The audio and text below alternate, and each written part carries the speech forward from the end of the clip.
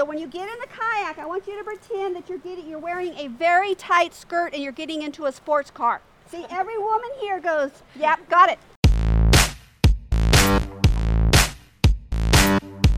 Hey guys, I'm Carrie Klein. And I'm Ezra David Romero. This is Outdoorsy, a podcast from Valley Public Radio. We take you to wild places in Central California and introduce you to the people who explore them. So Carrie, this summer I've been on the river a lot.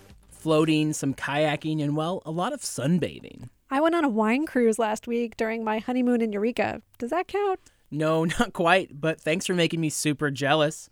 Actually, rivers around here have been amazing.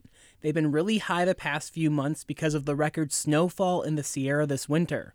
That's generally a good thing, but is made for some dangerous conditions. Yeah, and earlier in the season, local authorities even closed rivers like the Kings and Kern to swimmers and boaters. A number of people in the valley drowned because fast-moving water can be so dangerous. This caution took a toll on rental industries like whitewater rafting.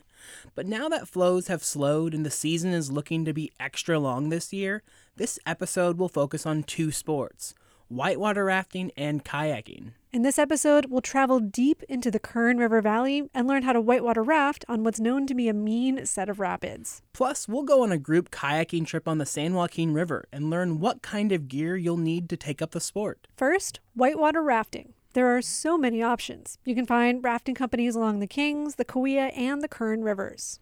To find out more about this sport, I found a guy who grew up on the water. Meet Matt Volpert. He owns Kern River Outfitters deep in the hills of Kern County. I love showing people the outdoors. I love seeing that excitement. I also love how there's not a sense of being out of control, but you got a guide. You're not on a roller coaster by any means. It is exhilarating.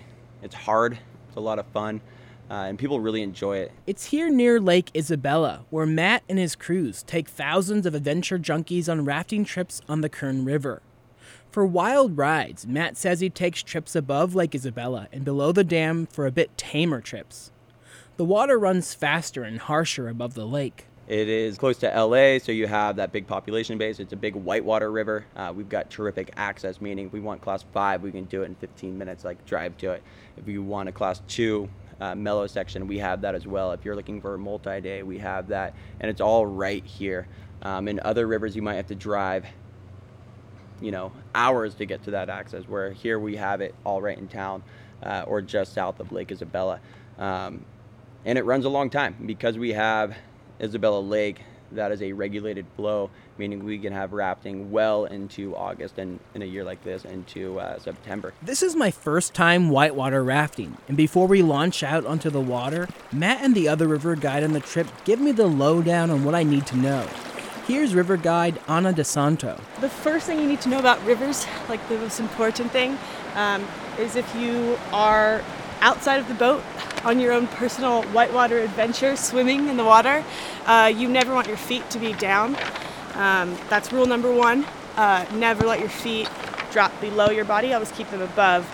Whether you're in swimmer's position, which is when you're floating down the river, looking down the river, keeping your feet in front of you like this, or you're swimming aggressively with your feet kicking behind you. For that, I kind of like to think of sea otters floating in the ocean with their paws and feet sticking up out of the water. Yeah, you just keep your feet right straight up, right in front of you, out of the water. After that, she says the most important things to remember while on a rafting trip are to listen for the guide's rowing commands. What's going to happen is Anna will be front right, you'll be front left, and I will be back left, essentially navigating the boat. In terms of commands, I've got 3 very basic commands, and then we'll get into more advanced maneuvering as we float downriver. The 3 commands I have are forward paddle, back paddle, and stop. The 3 of us are on a giant gray inflatable raft floating down the Kern River below the dam. We're about to pass through an area called Horseshoe. It's a set of rapids, and yes, it looks treacherous. The sound of the audio got a little jumbled as water splashed the GoPro. Matt is saying row once, and then row twice, over and over again. Come on! That was sweet. Such a fun rapid. Yeah. I was love looking back at it. Matt says beginners always go out with a guide and should test the sport on a couple-hour day trip like this one. On a guided trip, they'll provide all the equipment, life jackets, the boat, helmet, and a lunch.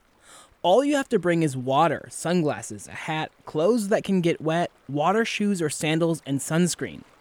His trips range from $160 for a quick trip to about $400 for 2 days.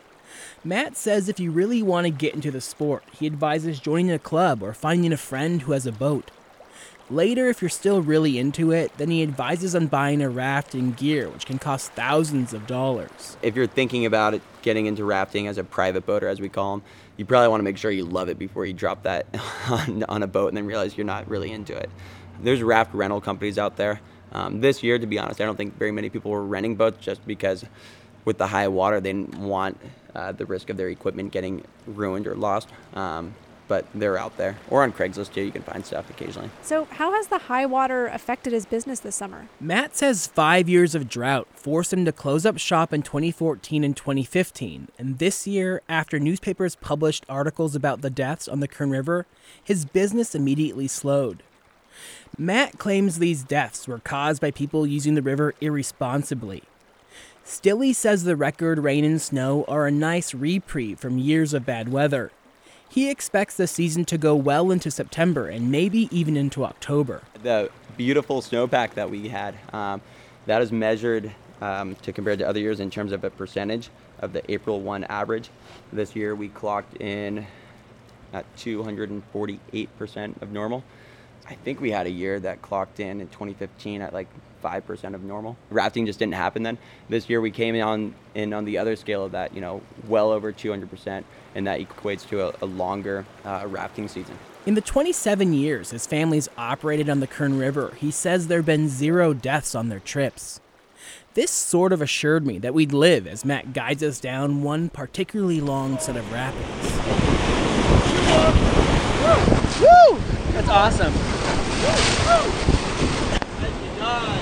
That was sweet.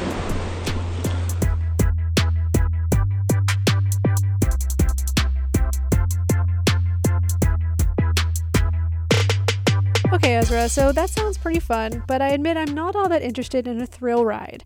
I'm more of a kayak girl. Are there many opportunities for that around here? Yeah, totally. It's a relatively easy sport to get into because you can rent a kayak at places like Millerton or Shaver Lake for less than $100. My buddies and I often bring our kayaks out to the lake, but rivers work for that too. I found a group that leads trips down the San Joaquin River just outside of Fresno.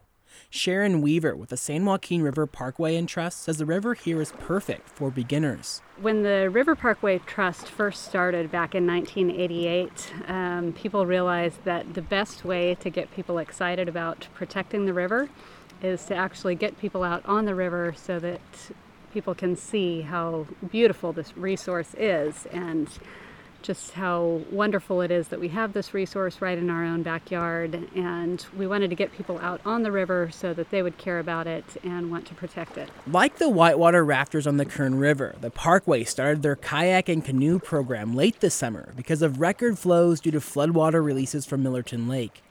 Weaver was concerned about safety. Now that the river has calmed down, the kayak and canoe program is back up and running. The trips cost $30 to $45 depending on length. Today, river guide Anita Lodge is leading a group of 10 first-timers down the San Joaquin River at a place called Owl's Hollow. Okay, come on down. Have a seat. Do you want to take that backpack off? We can No, go- it's good. Okay. It just gives me more padding since I'm short. Okay. Perfect. I'm going to give you a shove. Just paddle on. No problem. Anita says the requirements for kayaking are pretty much the same as whitewater rafting. You'll need a kayak, an oar with a paddle on each end, a life jacket, snacks, and water. The more dangerous the kayak trip, the more safety equipment a kayaker will need. A helmet, goggles, elbow pads. She has very few rules about kayaking, just that you always wear your life jacket. Make sure your paddle fully submerges as you row, and if you flip out, keep your feet up. Okay, so when you're holding your oar, you want this long part to be on the top, and you want it to curve back. I want you to hold your arms so they're about at a 45-degree angle when you hold it over your head. So when you're paddling, you're going to reach all the way as far out as you can, pulling back and pushing forward at the same time. Using your whole arm, you're going to get a lot of power and a lot of strength. She says a kayaking trip like this is the perfect starting point for a beginner. I wasn't going to go out today, but they had an extra kayak, so Anita launched me out for a quick turn on the water. She met me out there after giving me her final tip. It seems like most problem we have in tipping the kayak is when you get in it right here. So when you get in the kayak, I want you to pretend that you're wearing a very tight skirt and you're getting into a sports car. See, every woman here goes, yep, okay, got it. Guys, bottom goes in first, you sit down, and then you put your feet in there. That's great. It's such a good visual. I immediately know what to do. You know what? Not everyone knew what to do, so it took some learning, even for me. You know, on each of these tours, there are 2 guides and plenty of places to stop and jump into the water. Both Anita and Sharon have been kayaking for years. Sharon says if someone wants to really get into the sport, she suggests a kayak in the $700 range made specifically for rivers, but also it can be used on the lake. Kayaks can be as inexpensive as $100 or as expensive as a couple $1,000. My old lake kayak cost $200. For a beginner, it's great to look at these sit-on-top varieties because they're very easy to maneuver, easy to paddle, they're pretty light and easy to carry around.